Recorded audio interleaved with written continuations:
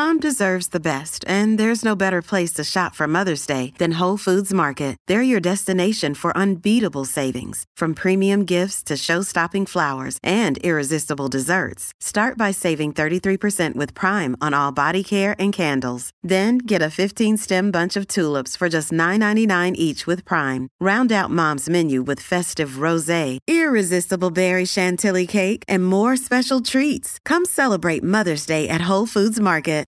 Why take one vacation with the family when you could take all of them? With Royal Caribbean, you don't just go to the beach. You visit a private island and race down the tallest water slide in North America. You don't just go for a road trip. You ATV and zip line through the jungle. You don't just go somewhere new. You rappel down waterfalls and discover ancient temples. Because this isn't just any vacation. This is all the vacations. Come seek the Royal Caribbean. Ships Registry, Bahamas.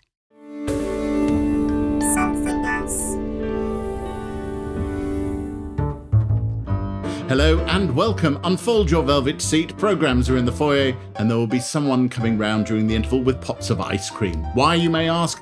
Because this is Out to Lunch, and today I'll be dining with a theatre and cinema legend. In the West End, he's had enormous success with plays such as Plenty, later made into a movie with Meryl Streep, Racing Demon, Skylight, Pravda and Amy's View. He was virtually a writer-in-residence at the National Theatre for a number of years and has won numerous awards and was even nominated for the Oscar for Best Adapted Screenplay for The Hours. Today, we discuss what it was like having lunch with Alfred Hitchcock, who should be writing for the theatre these days, and the art of directing big-name actors. It is the wonderful Sir David Hare. I was expected to win the Oscar for writing The Hours, and I went to Hollywood, and Steven Spielberg said to me, "Everybody knows that you've written the best film of the year." And as he said it, he looked at the ground. Which means he hadn't voted for you. Exactly. And I thought, I haven't got Steven Spielberg's vote then. So for this episode of Out to Lunch, I have brought David Hare to Noble Rot in Soho. It's a new restaurant occupying the site of a very, very old restaurant. And this is key. So the old restaurant was called the Gay Hussar. It was launched by a Hungarian emigre called Victor Sassi, served Hungarian food, borscht and, roast goose and that sort of thing. And it was, in its time, the clubhouse for the British left. And David Hare has very much written about the trials and tribulations of the British left. So although the Gay Hussar is no longer here and it's now Noble Rot, it felt like the right place. The name Noble Rot is an interesting one. They started with a wine magazine called Noble Rot. Anyway, it then led to a restaurant called Noble Rot over on Lamb's Conduit Street in Holborn. And now they have this one in Soho on the site of, as I say, what was the Gay Hussar. We have the private dining room on the very top floor of a Soho townhouse. And I think we're going to be fed very, very well. Incredible. Is this how you eat all the time? Yes, David. So they always keep a room for you? They do. We do this. We are going to get into the food, but I have to ask you before we get to the menu here at Noble Rot. You once dined with Hitchcock, didn't you? Yeah. What happened? I did dine with Alfred Hitchcock because I was running the Cambridge Film Society, or rather I was secretary, and the president asked Alfred Hitchcock to come to lunch in Cambridge. And, I was very insulted when years later, in his biography, the biographer said Alfred Hitchcock's fortunes were so low that he even accepted an invitation from the Cambridge Film Society, meaning he would never have done it after Psycho. It was probably around the time of Family Plot or something not very successful. And he came, and we were eating in the Garden House, which later became very well known because of the Garden House riots. And he was just sparklingly entertaining and hilarious. And so these films that I now see, which represent him as sinister, misogynist, kinky, sadistic, I simply don't recognize the man that we all met that day. There were women at the table to whom he was courteous. He was just a delightful company. And of course, his anecdotes had been polished to a hue. They were marvelous. But the funny thing was, he was on a diet. And he said to the waiter, I'll just have one slice maybe of rare roast beef. That'll be all. But, then just before the waiter, but if you could serve it with a baked potato and, are there any, and it went on like this. He did talk for 4 or 5 hours. And were you a good audience? It's a dream, isn't it, to sit and listen to a great filmmaker? But what a privilege. Were they things that you've actually kept in your mind when you have ended up as director of movies? No, the most striking thing he said was niceness is a quality in an actor that cannot be faked. And he said the world took Grace Kelly to its heart because Grace Kelly was indeed a lovable and wonderful woman. And I said, oh, I see, it's a sort of moral quality, is it? And he said, there's only one actor in the world who is good enough to fake niceness, who you believe to be nice, but who actually isn't a very nice person. Well, I have a name in my head, but I'm curious to see who it is. He said, go ahead, guess who you think it is. All right. Do I have to? Yeah. Is it Cary Grant? Totally. I said, well, it's got to be Cary Grant. And he said, I'm so disappointed that you know. I said, he is nice, Cary Grant, but the whole appeal of Cary Grant is that he's also a tiny bit sinister at the same time. And there's an edge to his niceness that there isn't, say, to you know, I've met Gregory Peck. If we were having lunch today with Gregory Peck, he is exactly what you would expect Gregory Peck to be. He's just absolutely, he was charm itself. So, by that standard, is Bill Nighy, who you have cast, I don't know whether you've written for him, but on a number of occasions you actively have. Yeah. And he's played a certain kind of role invoking decency. Is he that decent man? Yeah, he's a wonderful man. And indeed, you know, there was a night when we were filming at night, in the middle of the night, at 2:00 in the morning. The word has gone round, Bill Nighy is in the Market Square, you know, and there's queues of people for selfies, signatures, all this. And I had to say to him, Bill, you have to stop. We actually have to also film. And he does it because he really, really, genuinely wants to talk to people, appreciates what they say to him. He is the most accessible actor I know in terms of just, it's no imposition for him.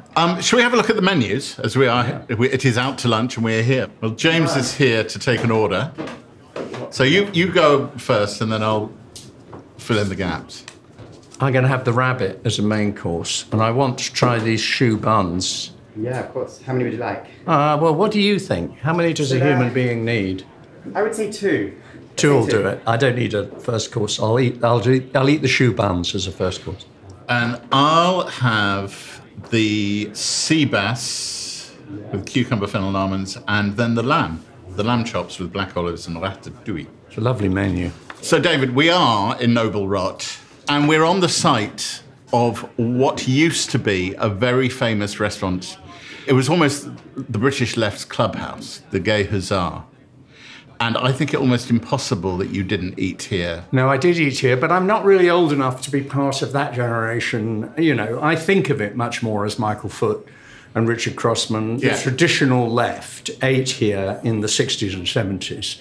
By the time I came here, which was probably mid-1980s, early 90s, you know, I was embedded, as you journalists say, with the Labour Party during the election campaign of 92. Yeah. So that I was embedded in order to write a play. So it was Robin Cook, and it was Roy Hattersley, and it was Neil Kinnock, and it was Harriet Harman, Margaret Beckett, and it was Peter Mandelson. And then I have to ask a pure gossipy question. If you were embedded, were you in Sheffield the night of the infamous rally? I was indeed. For younger listeners, there is a moment where Neil Kinnock goes on stage at Sheffield and it feels like Neil Kinnock almost loses it in the mood and starts shouting, well, all right, like an American game show host on the stage. Yes, but the interesting thing is, if you were in the hall, it wasn't too bad. And nobody in the hall called it. But then by the time it went on the 10 o'clock news, everybody was in deep panic. Because he looked like an idiot. And it was a famous moment in which a lot of people thought was the thing that finally ruined it for him. I think Neil would say that he didn't ever in his heart believe it. And he said this interesting thing about the way people look at you and they look down rather than look you in the eye, and it means they're not going to vote for you. Right. And it was interesting because in my own life, I was expected to win the Oscar for writing The Hours. And I went to Hollywood And Steven Spielberg said to me, everybody knows that you've written the best film of the year. And as he said it, he looked at the ground. Which means he hadn't and voted I thought, for you. Exactly. And I thought, I haven't got Steven Spielberg's vote then. Food has featured in your work as well, in Skylight. Yeah. Well, that's very controversial. It's a great test of a director because there are two different kinds of director. The original production was directed by Richard Eyre with Michael Gambon and Leah Williams. And Richard Eyre said, there is only one correct way to make spaghetti bolognese. And he ordered Leah to make it in exactly the way that Richard dictated as director. I have to ask you, what did it say in your script? What did you write? She makes spaghetti bolognese. Yeah. You didn't include a recipe? No, I don't. Well, that's a bit of an oversight. No. And So. then when the play was revived with Carey Mulligan and Bill Nye, with Stephen Daldry directing, Stephen Daldry said, I have absolutely no idea how to make spaghetti bolognese. I will get the chef from some Italian restaurant who came and, of course, told us that we put sausage in it. Did you know that? Yes. Basically, it's a ragu. In Italy, there is no such thing. Yeah. So... there is no spaghetti from Bologna. No, Bologna. They wouldn't ever say spaghetti bolognese. They would just say it's pasta with ragu. But the ragu from Bologna... There are a variety of recipes, quite a lot of which don't include any beef at all. It would be veal. And does it always pork. have a sausage in it? Quite often. Okay. But even in Bologna, they're going to argue over it. If you make a dish on stage, everybody in the audience becomes completely obsessed with it, and they all follow the making of it. But of course, in the play, it's a sort of essential character thing that the man cannot stand to watch the woman cook. And then everybody would eat it at half-time. Carey Mulligan's spaghetti bolognese is really good. I mean, I've been round in the interval, because it's only in Act 1 they make it. And if I was peckish, I'd go round while they were in their dressing rooms and I'd have a little bit of her spaghetti bolognese. Did it change during the run, as far as you know? She got very, very accomplished. But Carey's a very serious actress, and she took the making of the spaghetti bolognese extremely seriously. When you were writing it, and this is one of those annoying questions about process, did the idea of this, I don't know if you'd call it a device, of the cookery going on, come very early on? Yeah. Because that would give a focus to what else was going on in the relationship? Completely that. I mean, the play is really about, the two Britons. It was written at the time that, the entrepreneurial class had a terrible kind of beef. They were complaining that nobody valued them and that, Thatcherism was not just a philosophy that was rampant in the country. It was also, we're not properly appreciated. Nobody understands entrepreneurs. Nobody appreciates entrepreneurs. And then there were people who were leaving private industry because they were or private enterprise because they were disgusted by it. And they chose to work in public service. And these were really becoming two Britons that were completely, unable to communicate with each other. And the interesting thing was, when Michael Gambon and Leah Williams played it in London, yes, of course, you expect the National Theatre audience to be on Leah's side because an awful lot of them are, doctors or... You should also say that, given we're sitting in a restaurant, the character Michael Gambon was playing and played by others is a restaurateur, isn't he? He is a restaurateur. A sort of Terence Conran, although you mentioned Terence Conran to avoid him being accused of being Terence Conran. It was much more that I'd met Nicole Furry, who is my wife, and I'd met her in 1991. And so she was running a business. Well, she wasn't running a business because actually she was wonderfully protected by French Connection, who owned her. Yeah. And so she was kept from what, you might call the rougher side of the business. In other words, the real hard money side. But generally, writers don't spend a lot of time with business people. And suddenly, I was spending a lot of time with business people. I was spending a lot of time with people either in the fashion industry or in the restaurant business or in other retail business. I learned a lot about retail. Not through Nicole directly, but through the people that Nicole knew and mixed with. And of course, they were fascinating to me because their values were so completely different from the thing I was used to. But what was interesting was when we went to New York, I thought, oh, well, of course, the Broadway audience will side with Michael Gambon because it's the city of the entrepreneurs. Far from it. Leah Williams' speeches about, the lack of interest in the common good were applauded by the Broadway audience. I went, oh, my goodness me, this is as real a divide in America. You just hear much less about it. And do you get to this day, because I assume there are productions of Skylight all over the world at various times. There are. It's sort of the play of mine that's most done, simply because it's very cheap to put on. You only need 3 actors and 1 set. And also the situation that it's in, of the man revisiting an old love and, still wanting her validation, so to speak, is such a universal... And there was something about it that caught the public imagination. Your duck shoe buns. They are tiny, but I think pack a punch. The sea bass. Thank you. So, David, Noble Rot actually grew out of a wine magazine, and they're serious about their wine. So I don't know if you're drinking at lunchtime, but... I'm going to drink at this lunchtime because I'm at Noble Rot. Okay. Lunch. So, James, what have we got? So this is Chablis. He's a husband and wife team who are making part of like a vanguard of new styles of sort of Chablis, but done in a very old way. So using old oak barrels. So Chablis, you've got this lovely mineral, sort of like crystalline energy to the wines, but then the old oak gives this lovely sort of texture. Absolutely beautiful. Thank you. So your duck liver shoe bun is giving you pleasure. You just just pulled one of those faces. Faking orgasm. Yeah. Have you ever walked out of productions?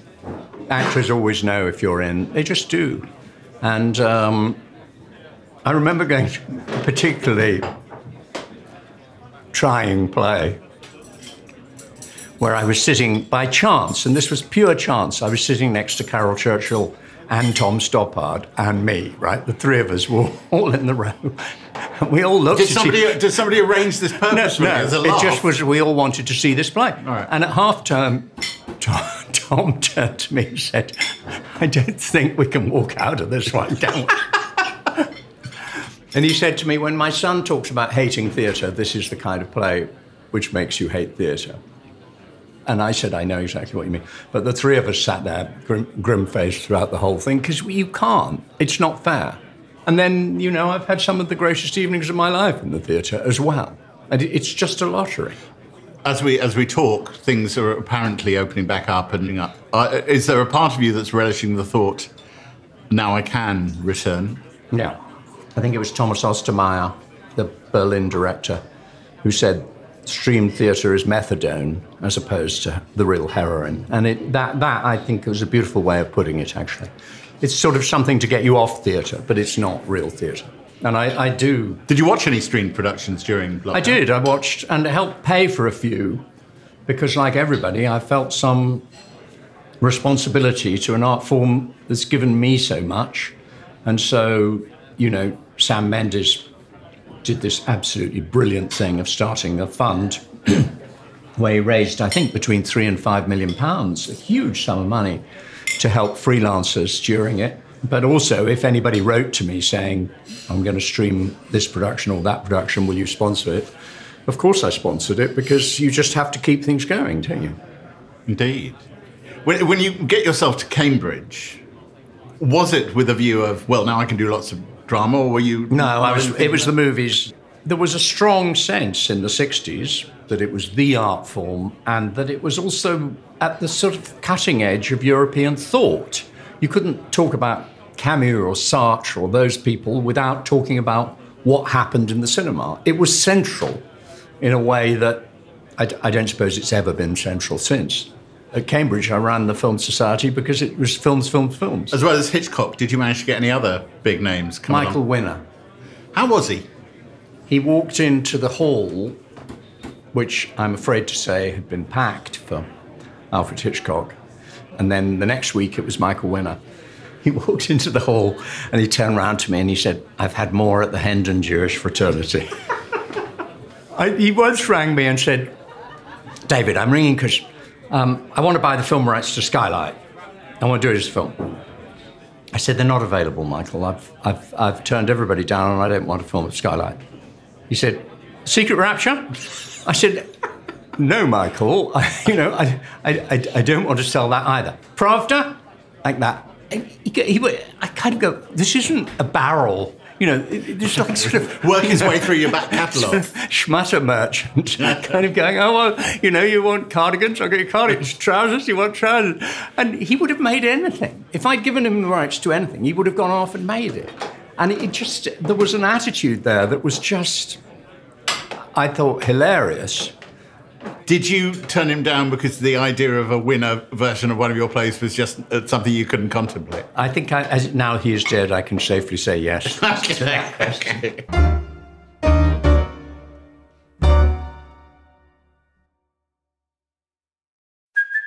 Hey, it's Kaylee Cuoco for Priceline. Ready to go to your happy place for a happy price? Well, why didn't you say so? Just download the Priceline app right now and save up to 60% on hotels. So whether it's Cousin Kevin's Kazoo Concert in Kansas City, go Kevin, or Becky's Bachelorette Bash in Bermuda, you never have to miss a trip ever again. So download the Priceline app today. Your savings are waiting. Go to your happy place for a happy price. Go to your happy price, Priceline.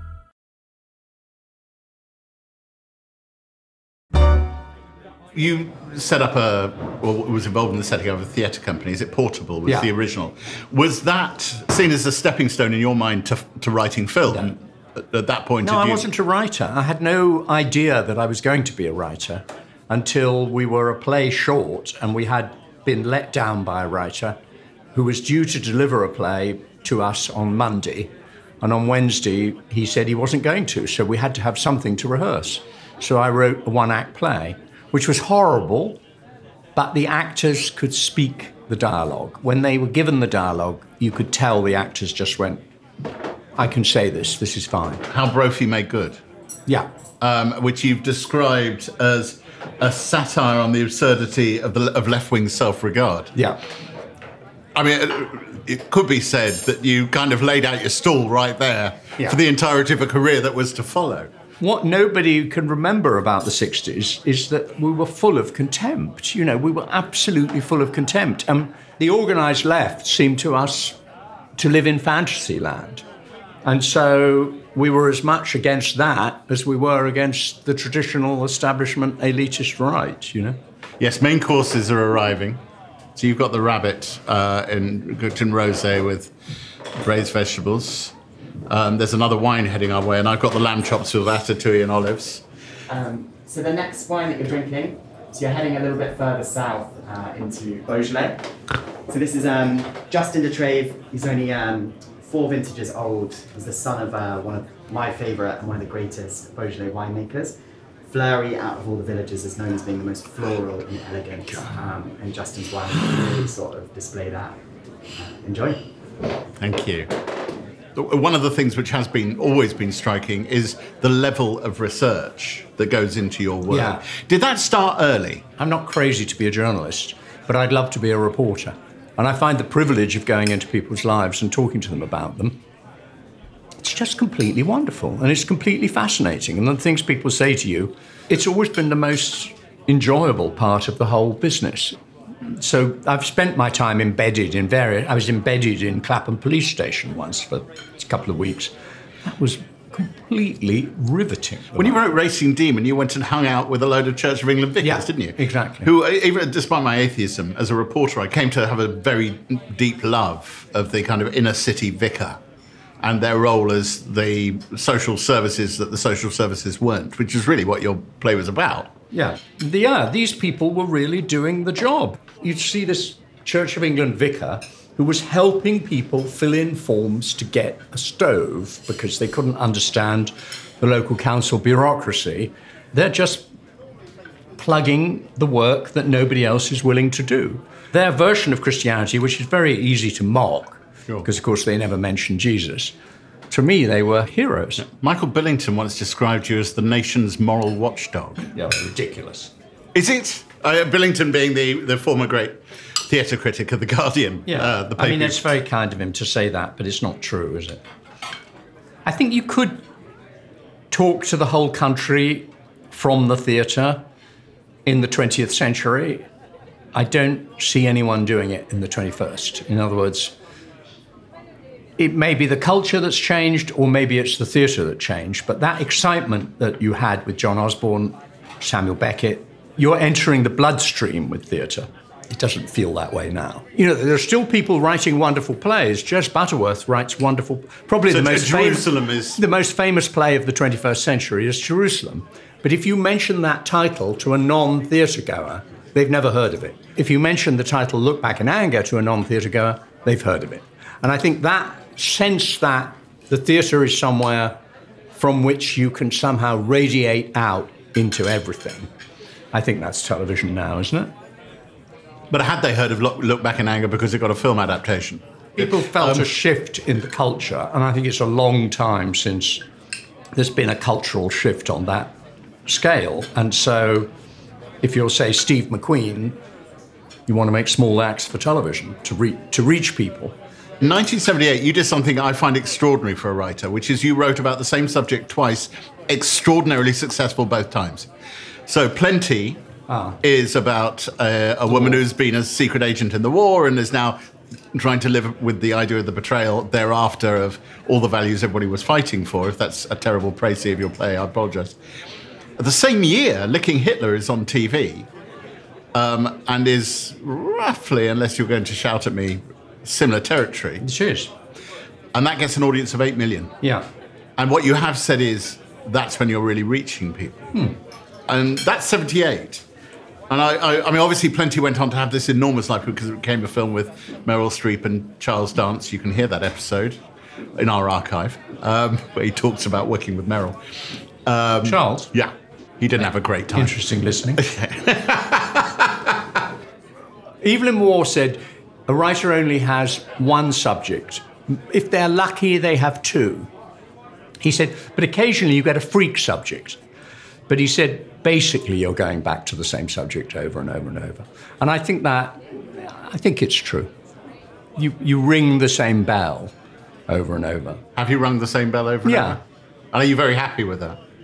I just know it's my subject, and it's what I'm sort of landed with, which is, are you at peace with living how you live? You haven't stopped working because you can't retire from yourself, can you? No, and I'd be horrified to stop working. You have an office near the Heath and spend all that time by yourself very happily? Very, very happily. And that's been my life for so long that lockdown was pretty much... Business as usual. Did a number of projects emerge from lockdown? Yeah, they're things I've been writing. And it's harder at the moment to get things done. It's very, very difficult to get things done because there's a bloody great queue of things that were waiting to be done before the lockdown, both in the theatre and in television. So they say we can't take any more, we're too busy, we've got this. Anyway, at my point in life, getting them done is secondary to writing them. There was a point when it felt a little like you were the house dramatist of the National. I sort of was. Was that healthy for the rest of the dramatists? Other people getting a look in? I think theatres are at their best when you sense that the artistic director is saying, this is somebody I really need you to listen to. Max Stafford Clark believed Carol Churchill was the most important writer of the day. Peter Hall believed Harold Pinter was the most important. And the theatre's work was kind of going, you must listen to this particular writer because this is really important. Now, Richard Eyre, for better or worse, anointed me in that role at the National Theatre. And of course, I'm not going to say that was a lousy policy. Why would I say that? On the contrary, I would love to feel that urgency again about theatre policy. But if you talk to dramaturgs now, or you talk to playwrights, they kind of say, that whole thing of voice of a generation is gone. You now have to listen to 12 voices. And diversity is the thing in the theatre, in every sense. And I know a lot of people listening to this will go, yes, quite right. Quite right. Exactly. Lots of people will like that. You know, I've just written this book, We Travelled. The thing that I return to over and over is that the writer may be ahead of the audience.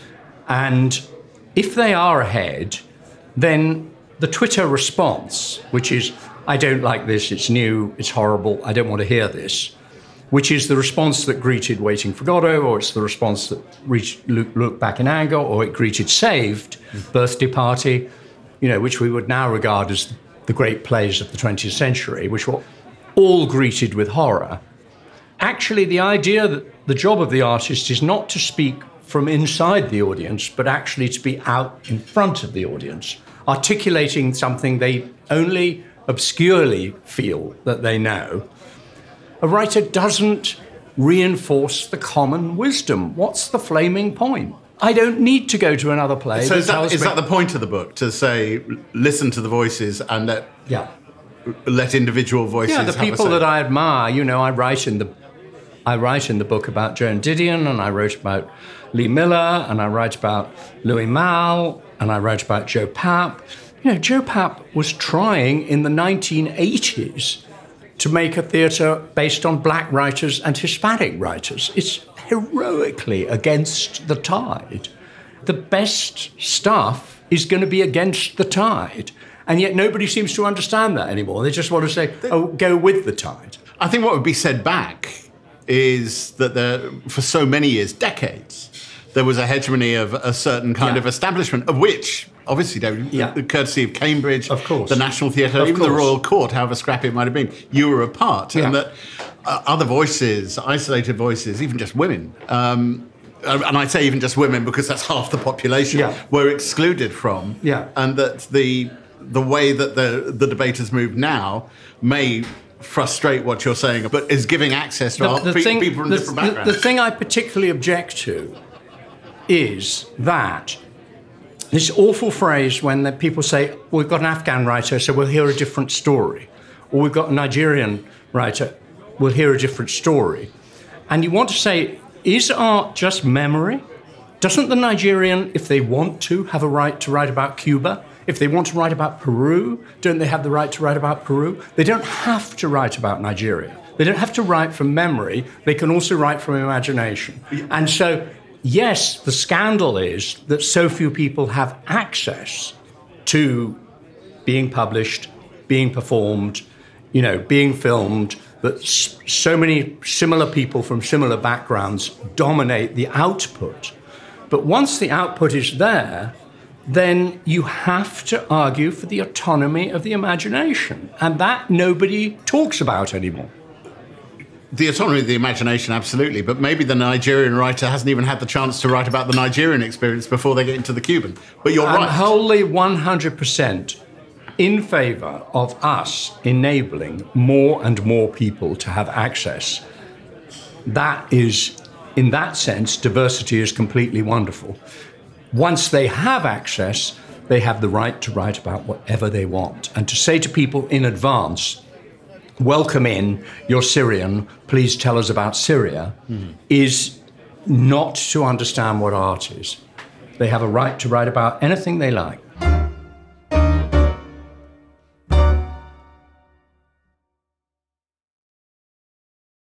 Why take one vacation with the family when you could take all of them? With Royal Caribbean, you don't just go to the beach. You visit a private island and race down the tallest water slide in North America. You don't just go for a road trip. You ATV and zip line through the jungle. You don't just go somewhere new. You rappel down waterfalls and discover ancient temples. Because this isn't just any vacation. This is all the vacations. Come seek the Royal Caribbean.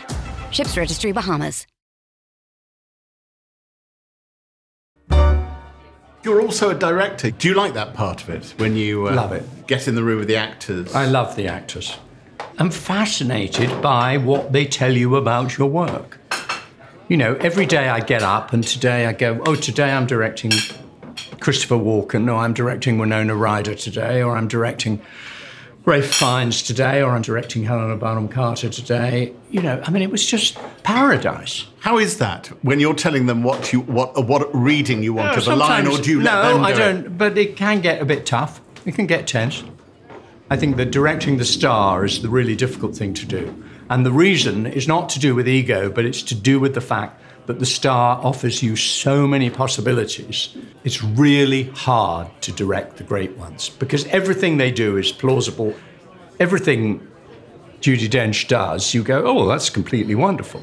And you lose your orientation. Except you have to make a choice, and that's your job. You have to as make the a director. choice, and that's the job. And is that also one of the reasons why you've returned to certain actors time and time again? Yeah. Because you have a shared language with them? Yeah. I mean, Rafe finds we just know each other inside out. The last November, I shot a film of Beat the Devil, which was my monologue about COVID. And we shot the film. And, you know, at the end of a take, Rafe would turn to me and say, I know what you're thinking. I'll do it again. And was it what you were thinking? Yeah. I have to ask one question about Warwicker, which did sort of occur to me. Bill Nighy keeps getting to snog women 20 years his junior. If you haven't seen the Warwicker trilogy, it's kind of like the Bourne identity, the Bourne franchise without any punching, in a way, because it's about a British, no guns. No guns. Secret agent who has to go wandering all over the world and back again. It's about corruption at the heart of the establishment, and it's beautifully understated at every point, with little bits of statecraft thrown in. It also feels, I don't know if it's fair to say, a bit of a love letter to Le Carré at certain times. I'll tell you a very funny story. Go on.